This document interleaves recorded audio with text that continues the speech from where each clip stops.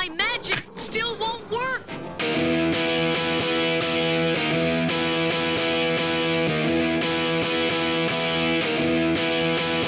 He was slinging pawns at a B&B when he had an epiphany. And they complained about time too, about not playing D&D. It was free for all, and I heard him say, "Keep off my borderlands. But just sit back and let Spencer do his trick, cause you're incapable hands."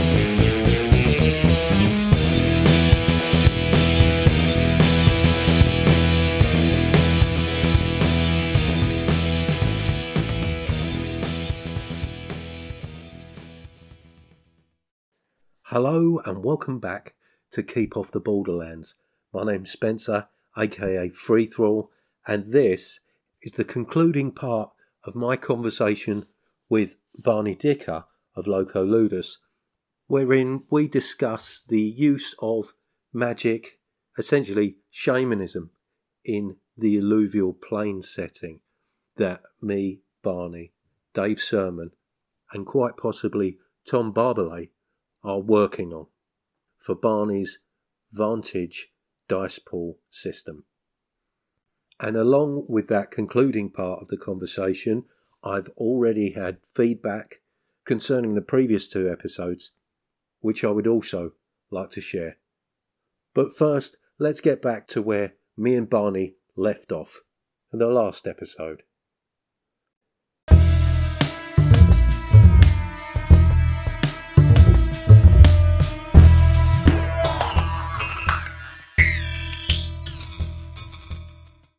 So I was thinking, Spencer, that we could finish up by speculating wildly, in light of all of this, how we think, what different ideas or approaches we could have to test out a new approach to the magic.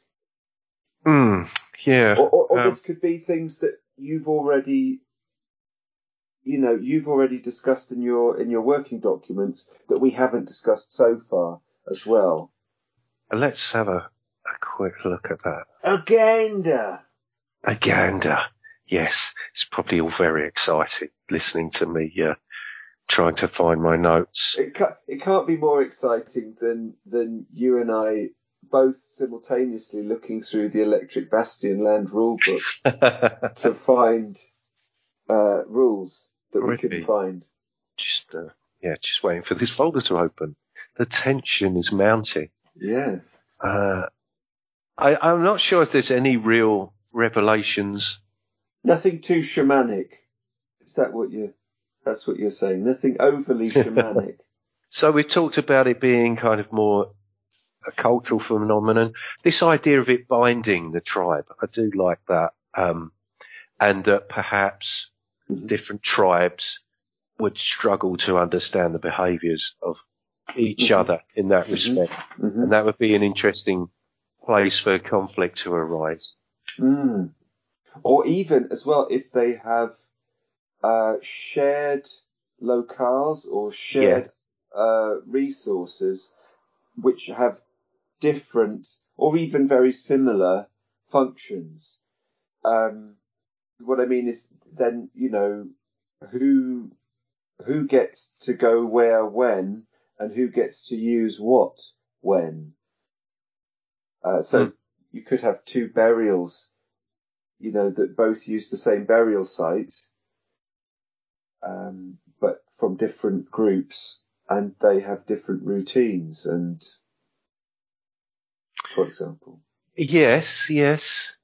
Although I wonder how that would develop, in the sense that it suggests there would be conflict from the off if two tribes were trying to use the same burial ground. Well, it would be a disastrous double funeral. Yes, and probably lead to many more. I mean, if these ideas about clan meets are true, then it's not inconceivable that you would have some communal burial ground. So, you know, you and I could be distant relatives, and we are being taken to our ancestral burial place. Mm. But I live in a different tribe, and you live in a different tribe after a generation or two, and it just so happened that we died on the same day at the same hour. Yeah. I don't know. I'm literally making this up, and it's, of course, just for any listeners that might think it's true or real. It's not. We're just making this up, and we're still alive, aren't we? Yes, we are indeed. I really liked that, Spencer. I thought your ideas about which came up in your last episode, didn't it? I think your ideas about giving tribes particular shamanic disciplines or arts, distinctive practices is really great. I mean that's led me to some thoughts. Shall I quickly rattle them off, or do you want to add? No, please do. Please Okay. do. I'm just going to say that I feel it does tie in with your approach to generating tribes. So precisely to that point, we've got this little tribal creation process that uses the dice. And so, for example, I was thinking, if you rolled 2 of each colour, right? 2 of the following: 2 grey, 2 green, and 2 blue, and you kept the 2 highest results. If you had grey and grey, you would have a mountain people. If you had a grey-green, you might have a plains people. If you got a blue-blue, or if you got a blue-blue or a green-blue, you might have a lake or a river people, an alluvial people. So that might be quite good to have that additional probability to have blue-blue or blue-green. If you had blue-grey, they would be a sea people on account of the cliffs and so on. Right. And if you had green-green, they would be a forest people. And so I was thinking that from that would come, the next step could be different types of cosmology or cosmogony or whatever it would be. Different types of origin myths. Different types of privileged materials or locales, which would precisely generate those kinds of clashes that you were talking about. I was also thinking about then that magical materials or shamanic materials. So I kind of started coming up with a list of what those would be, and that probably treads a little bit on the toes of what you've got, but just really basic things that people could stick together, even quite crudely, to generate something. And I know that, yes, the instantaneous spell slinging is to be avoided, but I quite like the idea of someone taking a moment where they remain hidden to just dig up a bit of clayey mud and to shove in some feathers and some blood and some fur or something, I don't know what, and creating a little ball that they can, I don't know, throw, secrete, and I'm thinking there for a moment, I'm thinking of the thumpers that they use in Dune for some reason. Right. And they put this decoy sound somewhere else so that they can be at a safe remove and the worm goes to the decoy and then they jump on it. Right. Yes. For example. Sorry for cutting you off there. No. But then to perhaps lean back to what Colin's talking about, we might have time limited things or space limited. You know, does that ball of stuff only function when it is put in the eagle's nest? Mm. You know, maybe it's eagle feathers and some sinew guts from something, and it's just there to throw the eagle off its normal routine. Yeah, some kind of disruptive influence of some kind. And I think that was very much what occurred in that first session where I was trying to quickly sort of, I don't know, carve something while I sat behind a rock. The sort of improvisational totem. So I wonder whatever. one mechanical possibility to that would be that your character there scratching something into a rock.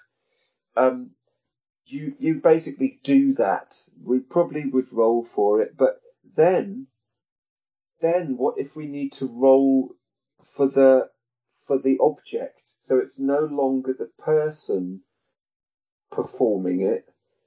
We then have a roll for the object.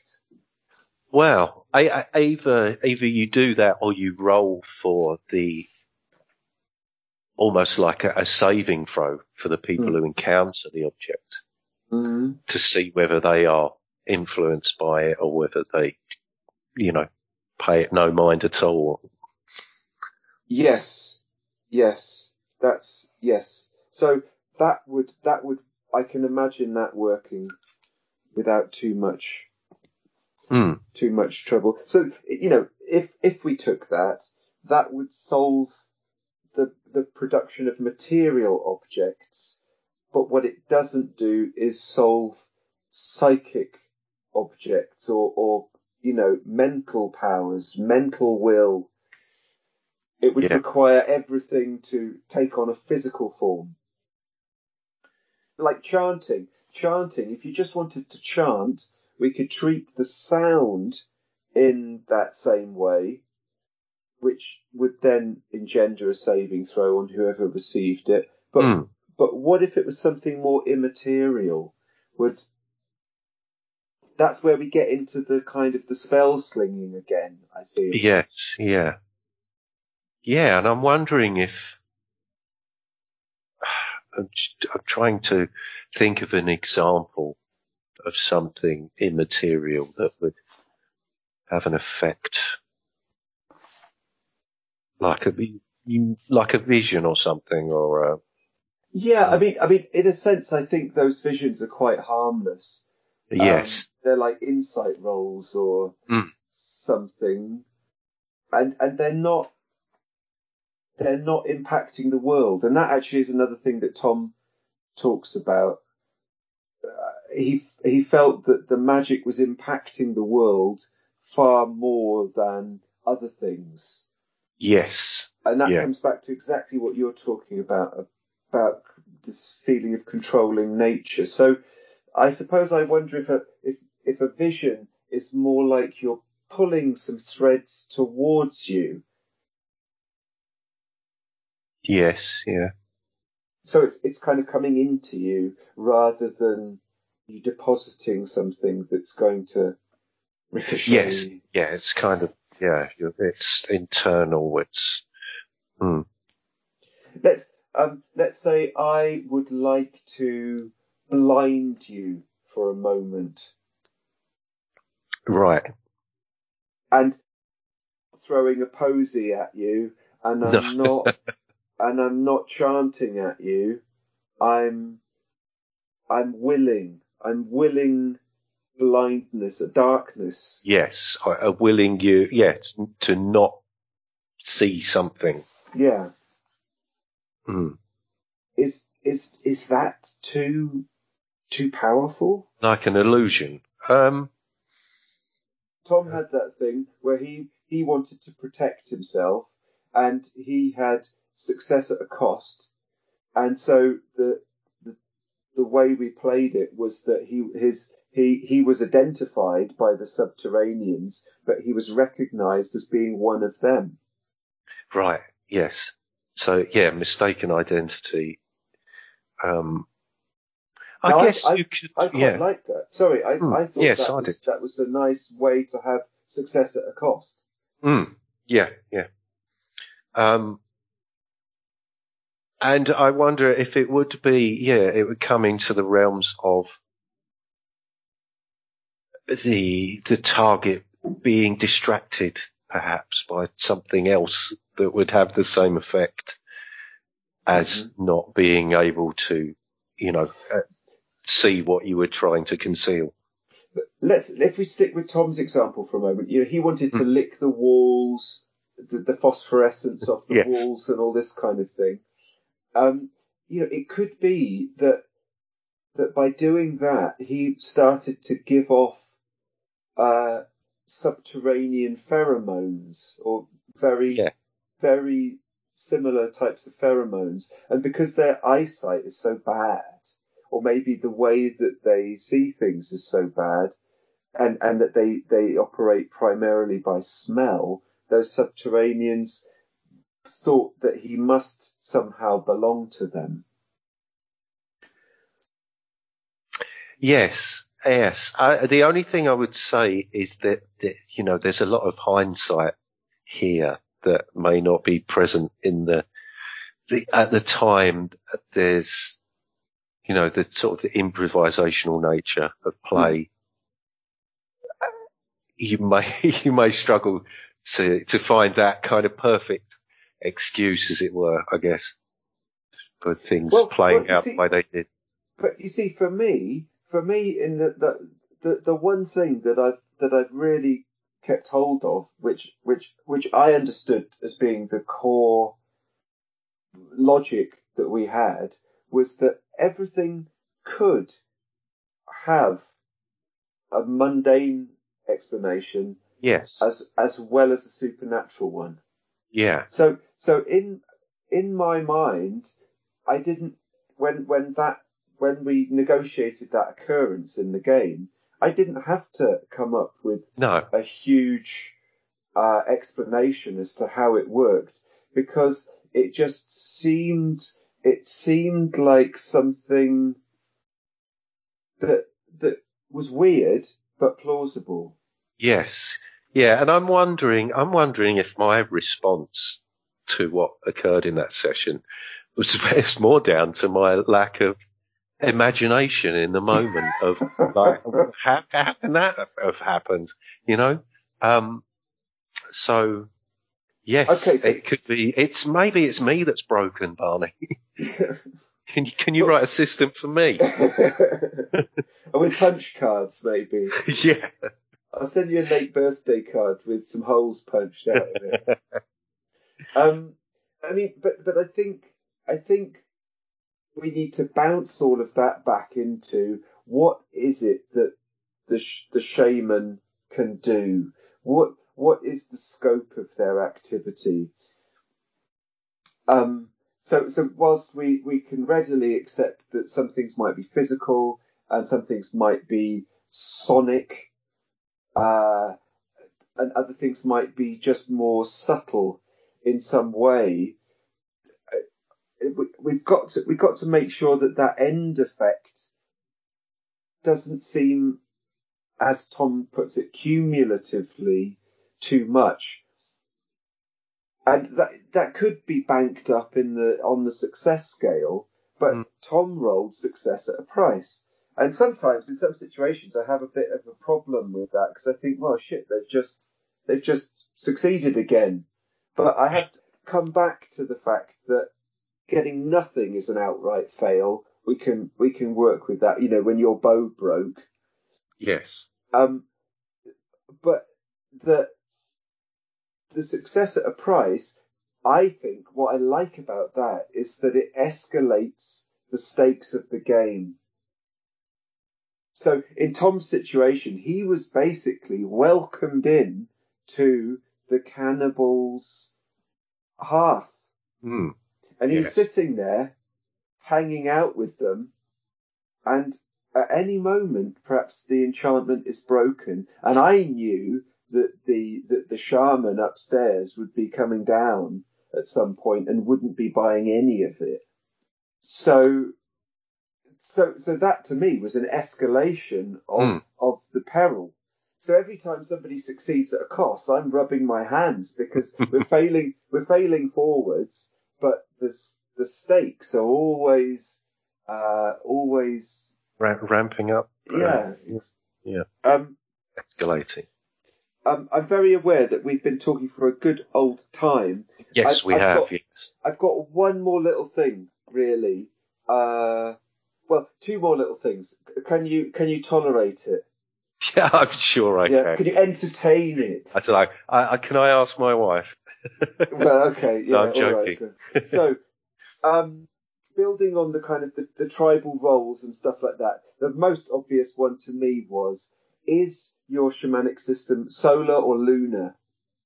Yeah. So if you go and do something, if your shamanic system, which I'm imagining is your kind of idea of a shared thing, if you go and do something at night and you are a lunar tribe, then you're going to get some kind of bonus.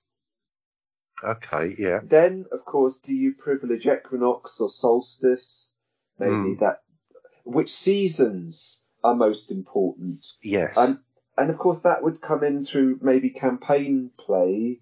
Where would we get to in an adventure, in a campaign, as we approach autumn? And your tribe is an autumn-focus-centric tribe. What happens there? Maybe that then also has to do with birth time of, seasonal birth time. So maybe that's where you could get some individual inflection. So to differentiate the characters within the group, maybe seasons would help with that. I like that. Then I thought, do they have more affinity with plants or animals? And then I was thinking about the very simple elemental signs, the alchemical signs, earth, air, water, and fire. And I thought that fire would always be available. That's, if you like, a fundamental trait of humanity. So the question is the tribe an earth, air, or water tribe in conjunction with fire? For some reason, the sound breaks up here, possibly due to the sheer excitement and the realisation of the possibilities that Barney's idea offers up. Anyway, back to the conversation. So I look forward to hearing what things come out of your marvellous marble machine. Okay, here's the last thing, Spencer. This is the big one. This is the big one that I think I've only told myself in private conversation. Well, I mentioned that I have this crazy interesting idea. This is the crazy interesting idea. And I think it's a little bit inspired by Colin. Right. But it jumps off in a completely different direction. Okay, here it is. Dun, dun, dun, dun, dun, dun, dun. One of the players takes on the role of the guardian spirit of the tribe and the group. Oh, that's interesting.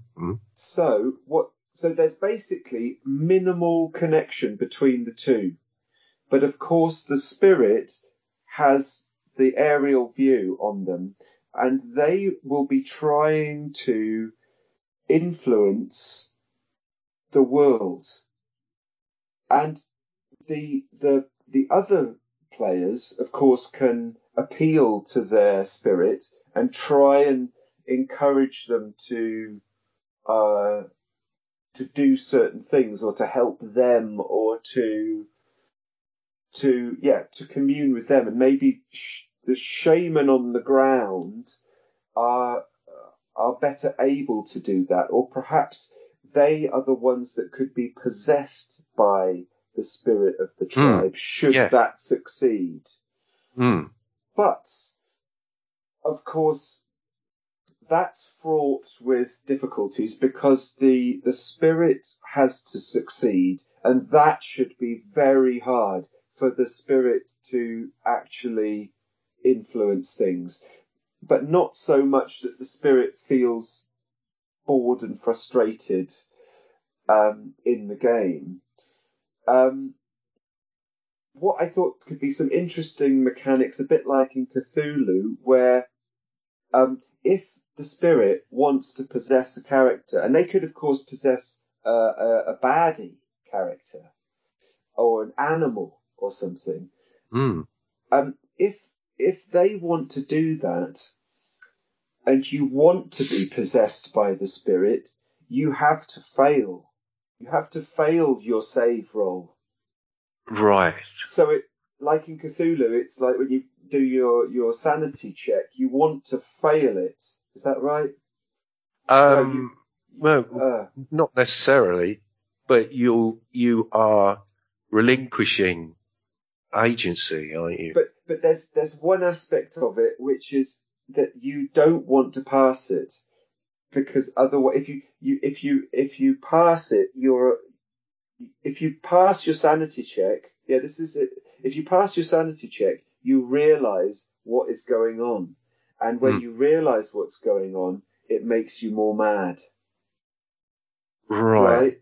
So if you fail your sanity check, you go crazy, but you didn't quite figure out what was happening. Is that how it? Yeah, happened? I think it is. I think it is. Because there's some kind of just reverse of the mechanic a little bit. Same with failing when you advance a skill. If you fail it, you can go up. So that popped in my head. There could be something funny there where you don't want to pass. You don't want to resist the spirit coming into you. The last point about this is, what I think is interesting about it is that it creates a really interesting intermediate between the GM and the players. The spirit is kind of like a half GM, and even in the game world, they are kind of in a meta realm. So structurally, that's also quite interesting. Yes. I'm just wondering if, I don't know whether it kind of limits this idea, but having that as being all part and parcel of being a shaman, because there was this idea that, if the shaman's not a spellcaster, then what is he? Well, he's this entity that can transcend the physical world and affect it from other angles. So if the shaman can have that transcendental out-of-body experience, then they get themselves into a momentarily privileged position to do something. Yeah. I think that all of this sounds really great to me. I think the challenge there is, someone might say, that's pretty powerful magic. Yes, but something about the explanation there, that the way you've kind of couched the idea, that is really appealing. The thing what I liked about this, they can only do that when the dice roll in their favour. So you have these moments when the veil is parted, if you like, and what I think, I guess what I was thinking, what I thought maybe it could solve is that if a player is playing that spirit, then they are occupying this weird realm, and are separated from both the rest of the group, but are in that benevolent role, and also from the GM. If one of the players if the shaman on the ground can also spring into that spirit position, then that's where I wonder if someone says, yeah, but that character is allowed to be in the phenomenal concrete world and in the spiritual realm, and then when they're up there, they can do all of this other stuff. And that's where I think I wonder if someone would, like Tom might say, well, that's why it's the only game in town, the Shaman. That's where all of the stuff is. Yes, The spirit I was imagining is kind of nicely imprisoned somehow. But I absolutely, I think this getting this again. It's this tiny little God, what do you call it on the scale? The pin. What, the sort of indicator? The indicator, yeah. Getting that right is so hard because we know from the world now and from the past that shaman can, in some sense, traverse other dimensions, other realms. Mm-hmm. In some sense, they can have astral flight. Yes. And for us to get that right that's the $1 million question, isn't it? And so, when you say, wouldn't it be great to be able to give the shaman that opportunity to have these great moments of transcendence? Could be very interesting. I was just thinking about the kind of the spirit character that you talked about, that was part GM, that a large part of their, to a large extent, they would be an observer, and there would only be certain moments where they could really interact with what was going on. Well, see, I was wondering if it would be possible that when when everyone has their turn, the spirit also has a turn. But it seems that the frequency at which they can actually do anything with their turn is, I don't know. Right. Well, okay. So let me give you just one tiny example here that just comes to mind. Let's say we have a forest tribe, and so the spirit is a forest spirit. They, on their turn, they might try and get a flock of birds to fly somewhere. Yes. Perhaps as a signal or to distract. That's interesting. Someone. Yeah. But what might happen is that it doesn't work. So they're always trying to. It strikes me as it could be a frustrating position to be in quite a lot of the time, because everything you're trying to do is very difficult to achieve.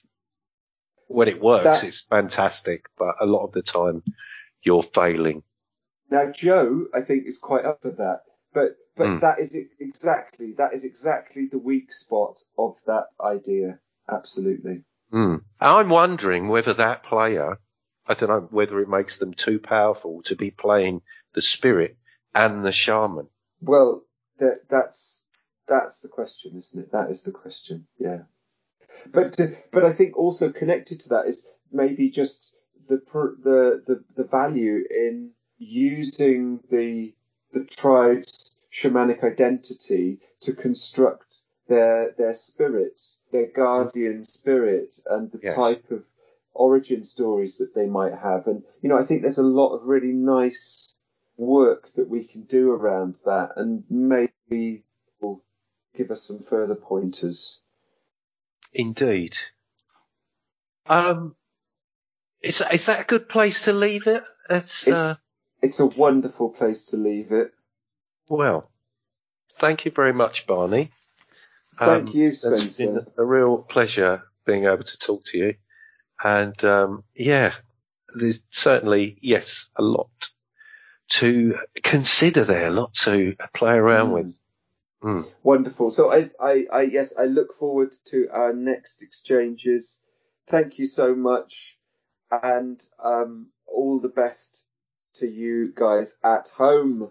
Oh yes, thank you very much. On the threshold of life, breath, I should say. You already got life in spades. Breath, new breath will be taken soon. Thank you, Spencer. Thank you very much, Barney. Thanks for that. Bye-bye. Bye.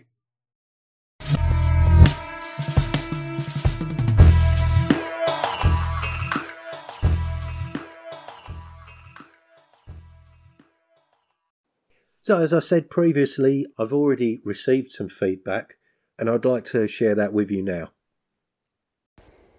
Yo, dude, I'm loving all this discussion. It's fantastic. Sorry to keep it going, but something just dawned on me. It's like 4:20 in the morning. Sweet. But something that hasn't gotten brought up yet by me, or I don't know if by you, I'm not quite finished with the second episode of You and Barney yet, but that specific session we played in was basically a combat session, like a very action-oriented session. And I think that is coloring the feelings that you and Tom are having about the Magic. Possibly. Yeah, like I think in a different environment, the Magic would feel different instead of so concentrated because we're in this fight. I don't know. That's just something that dawned on me right now. Anyway, man, peace out. Joe Richter there from Hindsightless and Wheel of Woe, and I really appreciate that message, Joe. Certainly something to bear in mind. And I was going to say that in the previous session I was involved in, where I had concerns about the power of magic, wasn't so combat oriented. It wasn't, but it was a confrontation, and it wasn't until things started kicking off that the magic was brought into play in that kind of combative sense. And yeah, something to bear in mind and something to consider if magic should be used in such instances like that. You know, I think this comes back to the whole instantaneous spellcasting thing and what Colin was talking about in having kind of magic operating on a different timescale. But yeah, thanks for your message, Joe. Certainly something that I don't think we considered directly. Having uttered the words safer fantasy crafting, I inspired the man himself to leave a message in which he shares all kinds of wonderful ideas. Take it away, Safer. Hello there, Spencer. It's just Safer. I just wanted to send you a message about your recent podcast about magic and alluvial plains. I did hear you mention my name in your latest podcast. You did say my full Sunday name of Safer Fantasy Crafting. And most people just say Safer, but if you say my name like that, that is the magic spell that summons me. So here we are. But I was going to say about the things about you, the angle that you're taking, the sort of secular angle, is something I would probably take as well. It's what I would appreciate, because I'm not a really religious person. And I would appreciate a sort of rational approach or reasons for the game. But I think in gaming terms, actually, Spencer, I don't think it's important the cause for the magic. I think you're concerning yourself with why the magic works. So you're thinking about the cause of the magic. When I think really as a game designer, you only really have to worry about the effect of the magic.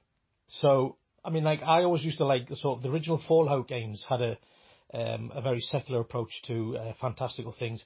So, you know, it was a post-apocalyptic world where people had become primitive and savage. But there was all these leftover technologies left behind. and they were the cause of some magical effects. So there was underground noises that they attributed to spirits, which was just old machinery that had been left behind that was rumbling on by itself. And there was ghosts that they would sometimes see, shimmery ghosts, when actually it was just people with stealth boy devices, like invisibility devices, sort of like light diffractors, which is feasible because I've seen, like, in our world there's an invisibility cloak which diffracts light around it, but this was just a little box that would create an energy field that would diffract the light around it. So there was that concept in the original Fallout games that all these mystical, spiritual effects that people were perceiving actually had just a sort of rational or pseudo-rational, a pseudo-scientific reason behind it. The truth was, a lot of the reasoning was quite fantastical and was more believable in a sort of pseudo-scientific way, but really wasn't really possible in our world either. They were describing like laser cannons and plasma cannons and things, which doesn't exist. It's just seemed a more scientific, rational version than the purely spiritual one. But regardless, as someone who appreciates that, somebody else might not. Somebody else might want the spiritual reason and cause for these effects in the game. So you've got to think about your audience. And so I think the critical thing is not to worry about the cause and only just concentrate on the effects and think about what effects you actually want to have in the game, what effects you want to be capable and possible in the game, and leave the causation of them effects down to your audience. Let them decide how it actually works or what flavour they give it. So perhaps do research into the kind of magics that exist in this world and the sort of effects that you can expect from them. I think you and Bonnie were saying how you wanted different tribes to have different preferences and different types of magic. So you've got things like voodoo, you've got chi, haven't you? So, you know, if you want to think of it rationally, you could think of, say, like psychosomatic effects. There's even the concept of like the techno-wizard, isn't there? I think, was it Arthur C. Clarke who said any sufficiently futuristic technology would be indistinguishable from magic to a primitive culture. Well, that works actually in the other way. A shaman is a bit of a techno-wizard, really. If a shaman's using like chemicals, drugs, hallucinogens, powders, he's a bit of a techno-wizard, really. He's creating a real, what people perceive as a magical effect, but he's using a rational scientific process. He's using chemicals, whereas we would see as a techno-wizard as probably using electronics and physics. But it's still the same concept. So you could have different tribes. So you could have tribes that might rely on herbs and hallucinogens and chemicals. You could have tribes that perhaps rely on the psychosomatic effect, the placebo effect, the fact that people believe it. And if you analyse the different cultures around the world, so you've got like chi, you know, so you could have different effects. Like some people believe that using chi they can make the skin like stone, which would give them a defensive bonus. Some people believe they can create small fires with their hands, just limited, or perhaps even levitating, I think. But again, even in chi there, if you were wanting to sort of like a low-key magic that's in keeping with how it appears in the world, even with the sort of chi masters, there's a consequence to using chi. If you show off, you're not meant to display it. Your ancestors or your teachers frown upon you and punish you for behaving in that manner. You've got like voodoo, you've got chemicals, you could have hallucinogens which would cover a lot of effects.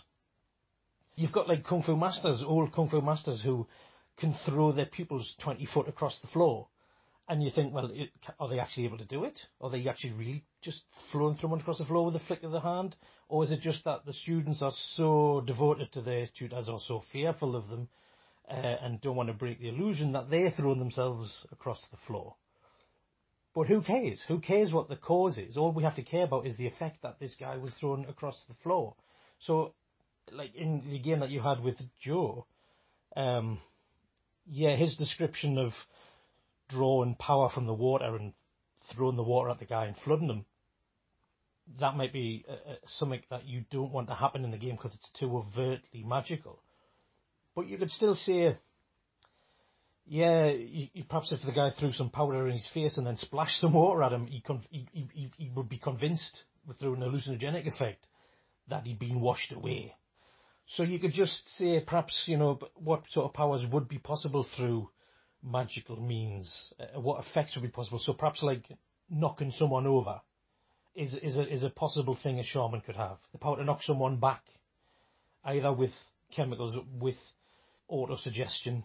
You know, you could have sort of like, if someone in the same tribe as the shaman would be susceptible to auto-suggestion, psychosomatic effects, but perhaps someone from another tribe, from another culture, would have a saving throw or resistance to that sort of effect.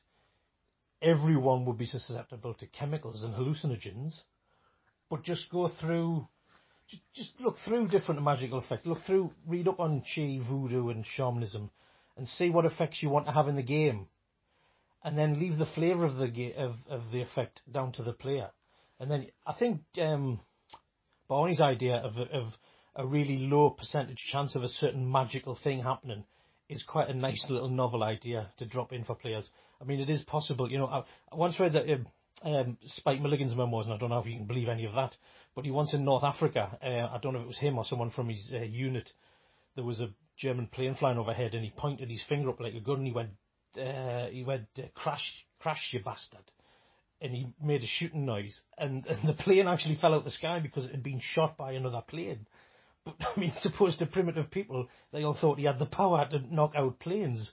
So that could be like the 1 in 100 dice chance, something like that. I did it once. I was trying to show off when I was younger, I think in front of a group of girls, and I took a hat off, and I threw it behind me, and it landed on a hook on a door. And I couldn't have done it in a million years. I couldn't have done it again if I'd tried. But it actually did work. It was a one-off chance. So I think that sort of like extreme one-off chance is a plausible game mechanic that you might want to introduce. You know, that sort of like stick the dart and then draw the target round it type effect. But yeah, I mean, you look at sort of things that shamans used to do, like divination. You know, throwing dice or bones or beating a drum or something. When you think about the way people play the game, that sort of like emergent storyline, where narrative control is given to the players, something like that, like divination, is entirely feasible.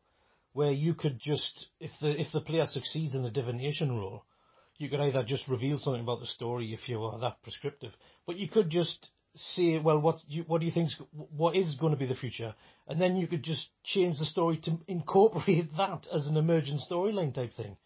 Shamans used to have like headdresses and clothing that would give them protection, so they would like have deer bone masks and helmets and things that would improve fertility. Or you could just have like a bear skin or a bear head mask that would perhaps give people a bonus to strength, and they would believe these things, and because they believe it, that it would have some effect on them. So I think like the idea of enchanted items having some limited, that idea of improving the dice pool to give a bonus to rolls is a good idea. Or even, I mean, shamans often had rattles to protect against evil spirits. You could say that a successful shaman rattle roll could sounds like a band or type of music in a shaman rattle roll. Perhaps if you succeed with your rattle roll, you could get like a saving throw to defense or something. You could resist other magics or resist chemical effects, resist hallucinogens or something like that. I think there's lots of ways of doing it, Spencer, but I think what you need to do is, again, concentrate on your effects, decide what sort of effects you want to allow within the game, think of them, sort of group them, and then leave the flavour of those effects and how they actually are done in the game down to the players. So, you know, if you say like knock player over, you could have an effect of incapacitate person. I think humans are going to be more susceptible to magic than say like animals. Animals will be more resistant to like charms, but you could have animal charmers as a possible magic effect. But if you said so like incapacitate person, there can be lots of ways of doing that. You could knock the person on the floor. You could make the person have a terrible headache, like he's awful ringing sound in his head. You could make him delusional, blinded, or seeing flying flowers from hallucination. It doesn't really matter the flavour. It's actually the effect, the mechanical effect that's important, and I think that's probably the better way to think about it. That's my ideas on it. Right, so that's nearly 15 minutes of garbage for you there, Spencer. I hope it's worthwhile. I don't know if you can do anything with it, but all the best to you, mate. Take care, and all the best for you and your family in the future. Bye-bye. Thank you, Safer. Now, if that's the quality of your garbage, I'd love to see what you keep for best. Wonderful variety of stuff. I mean, my thoughts have always been along the lines of things like herbs, enchantments, rituals, all being ways of maybe adding a dice or two to the pool, improving your chances, tipping the balance, that kind of thing, rather than just straight up spell casting. But the kind of the feedback I've had from that is that it's perhaps not quite enough. It's not special enough. But I wonder, combined with this idea of divination, which I particularly like, providing insight or foreknowledge, or maybe handing narrative control over to the player, I think that would really work well. Now, I thought it would be worth hearing what Barney had to say about that, so I shared the message with him, and here is what he had to say. Well, Spencer, it's a lovely, bright day, so I've come outside to record a quick response to Safer Fantasy Crafting's message about magic. It's really, really a rich set of ideas there that, need a good long time to be digested and thought about and played around with. So just a couple of very small thoughts. It's interesting, the way that he talks about cause and effect. I think it's really useful, really interesting. So there's this kind of, he associates the effect with the mechanism and the cause with the setting, background, fluff.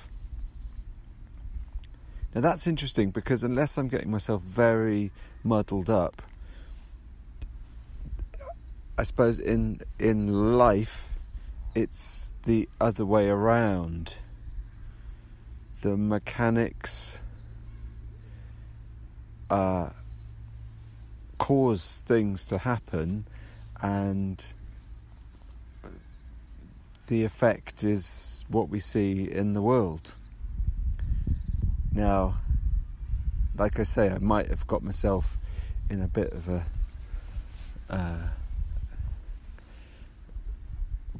bit confused there. I don't know, but that's one thought. The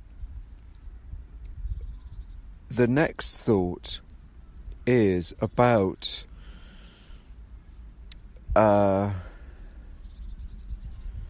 sorry, my mind's gone completely blank.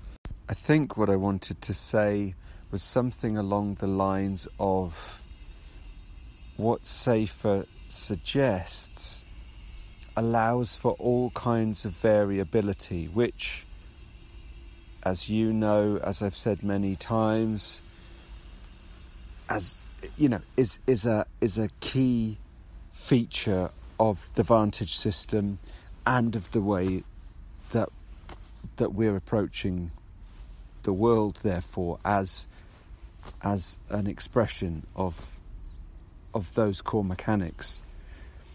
So anything that allows different ways of configuring things fascinates me and is a source of potential, I think. And I think actually that Safer also points to the way that the dials could work, which we've spoken about.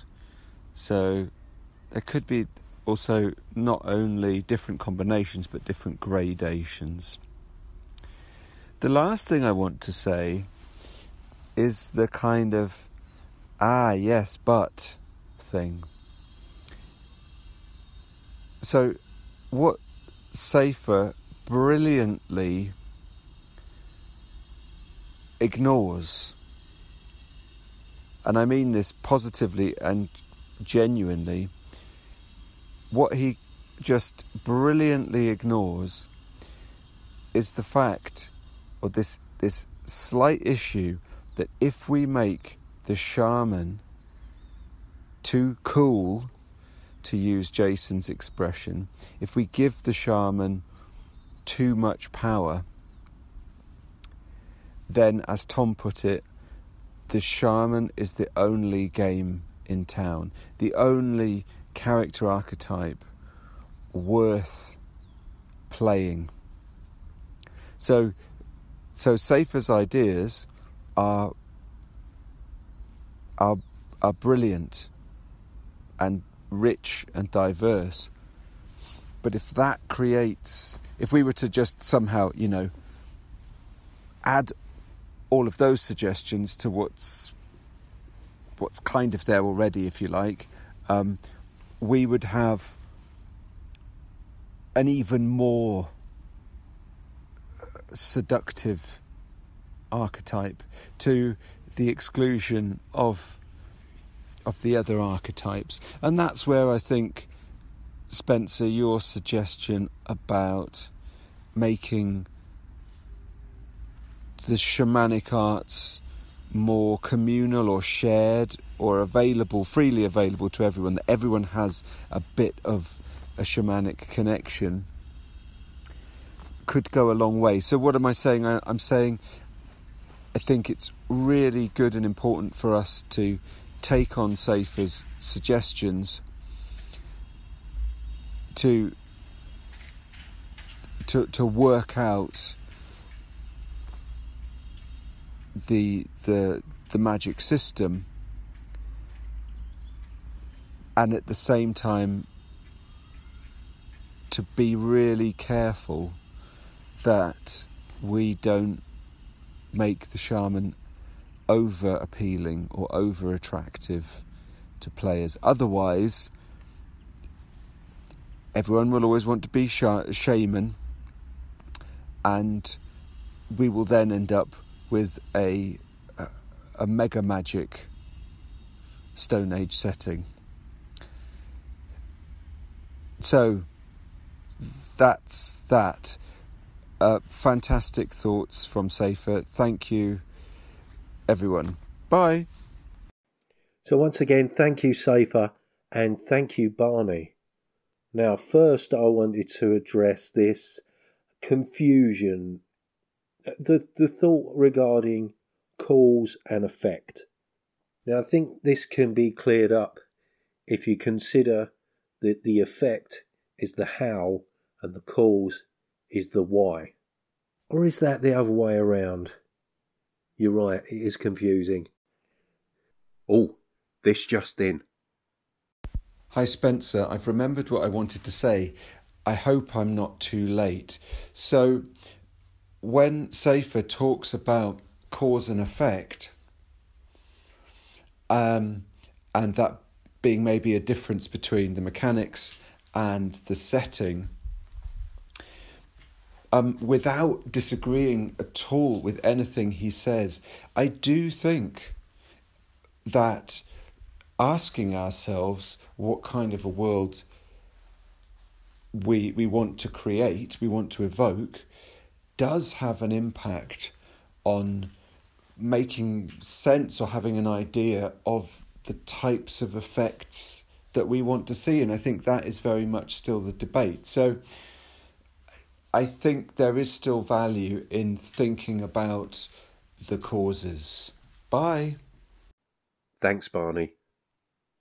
So I think Safer is suggesting that we concentrate on how this stuff works and leave the why it works in the hands of whoever's playing the game, which I have to say does make a lot of sense, and it touches on something that I think is key, in the sense that I've possibly been thinking about this game from the perspective of a player rather than as a designer. And also, I love the things that Safer suggests there, talking about chi and comparable stuff from other cultures, because I've been thinking about this in quite a secular manner, which I believe Safer considers to be an absolutely fine approach. I think I've also primarily, because I've been looking at folk magic, I guess, that I'm still in this Anglo-Saxon mindset, and I feel that I may benefit by getting away from that. You mentioned the incident again there where Joe's shaman was trying to create a wave coming off of the water that would knock the guy off his feet. And I was kind of thinking, a way of describing that would be just a freak gust of wind lifts up some spray off the water, goes into the fella's eyes, he steps back, twists his ankle on a rock, and he's down. All very mundane stuff, but it has the effect that the shaman wanted without even worrying about how the target perceives it. And when it comes for it, explaining the whys and wherefores, Arlen Walker is at it again in his latest episode, Season 2, Episode 72, the call-in show of Live from Pelham's Wasteland. He gets a call from, I think it's Brian in the park, talking about I think they're specifically referring to the film. In Lord of the Rings, in the Mines of Moria, there's the scene with Gandalf confronting the Balrog, and I believe he hits his staff on the ground and yells, "You shall not pass!" And the Balrog steps onto the bridge, and the bridge collapses. Now, is that Gandalf doing that? Or is it just a big Balrog on a crumbling old bridge? I thought that was a great example of that kind of open-ended ambiguity that I'm striving for, I think. So Safer suggests a wide variety of stuff there. Barney talks about combination and gradation, and I've also listened to Barney's latest episode about the alluvial plains. I think it's possibly part 6, where he talks to Tom Barbalet, who himself talks about a spectrum of magic being available. And I feel this all fits nicely into the tribe generation method that Barney has come up with. Also, another thing that impressed me about Tom Barbalet as well is that he's actually gone out and sourced a real-life shaman for his research, which is incredible work. And please go and listen to that, which Barney made available yesterday. I had a sneaky listen back to the message that Safer left Arlen on, I think it was episode 262, call-ins about Gandalf. And it was mentioned that because Gandalf is this kind of, is primarily a storyteller, that his highest trait might be charisma, which then got me thinking that perhaps a shaman might be more like a bard than anything else. And I'm not the only person that had that thought. Hi Spencer, Goblin's Henchman here. So I listened to the latest episode with you and Barney on Alluvial Plains, and the this idea of external magic versus sort of internal magic sort of surfaced in my head when I was hearing about it. And I can imagine where a shaman might be able to influence his own followers and people, sort of buffing magic rather than offensive magic. I suppose this puts him closer to, say, a bard than, say, a magic user. But, his spells, as it were, are chanting that pumps their inside up, rather than, the other way around. But I can imagine it affecting humans. So your human foes would fear a shaman, but a bear wouldn't. A bear's not fooled by this kind of idea of mysticism. But yeah, all interesting ideas all round. Okay, cheers. I'd also like to say, to address the point Barney made, it's not that I'm saying it's not that I'm not interested in alluvial plains. It's perhaps that I'm fear that I might be too interested. I've seen a few episodes go up while I haven't been following podcasts, and then I'm scared to dip my toe into the topic. But I know, I feel myself being pulled towards it, like the blood and being dragged under thing that Barney was talking about in this episode. But I think you two are operating at a higher plane than me, because the only film I can think of is Season 1, Episode 12 of Peter Rabbit, the animated series, where Benjamin Bunny finds a lucky four-leaf clover, and he attributes that to his success, whereas at some point he realised he doesn't have it. All right then, cheers. Hi Spencer, I just had one further thought. I keep thinking that the problem I keep hearing almost coming out of you, if not said, is that when you codify this magic to some degree, it loses its mystical quality. Now how you square that, I'm not sure. I keep thinking that maybe the shaman needs a completely different mechanism. You know, he throws pebbles on a drop table or something, rather than the standard rolling of dice, or he throws a handful of feathers at the DM and he seizes the narrative for the period of time it takes for the DM to gather up the feathers or something, or some sort of mechanism is operating out of the standard way, mystical.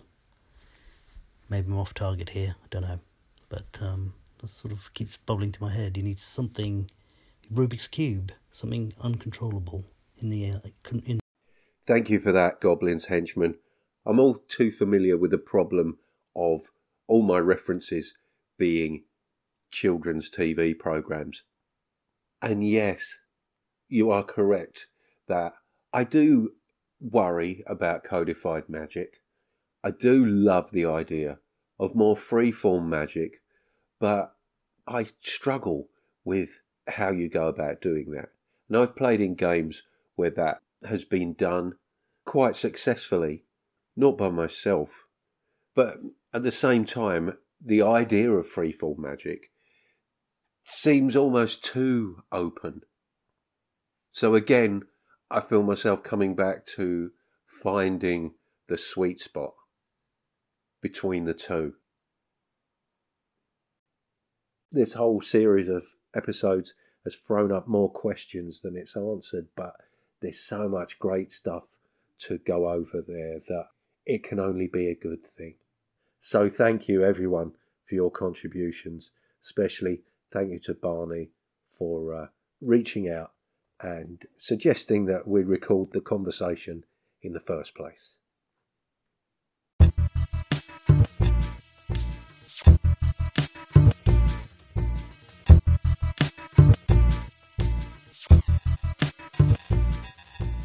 Well, that's about enough from me, I think. Thank you very much for listening. Thank you so much for your calls.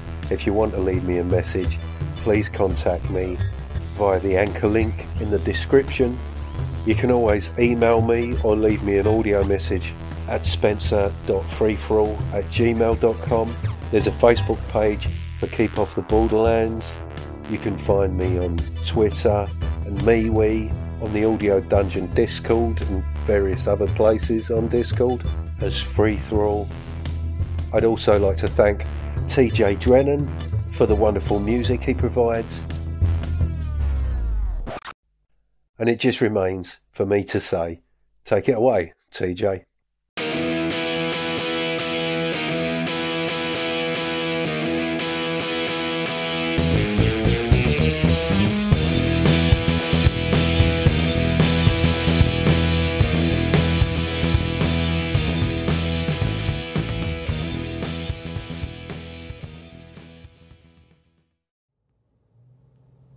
Warning, if celebrating the sound of dice hitting the table and pondering the meaning of the many acronyms within your player's handbook doesn't cure that burning sensation, please see your doctor. Okay, could I just do some meta casting and say that... Slice!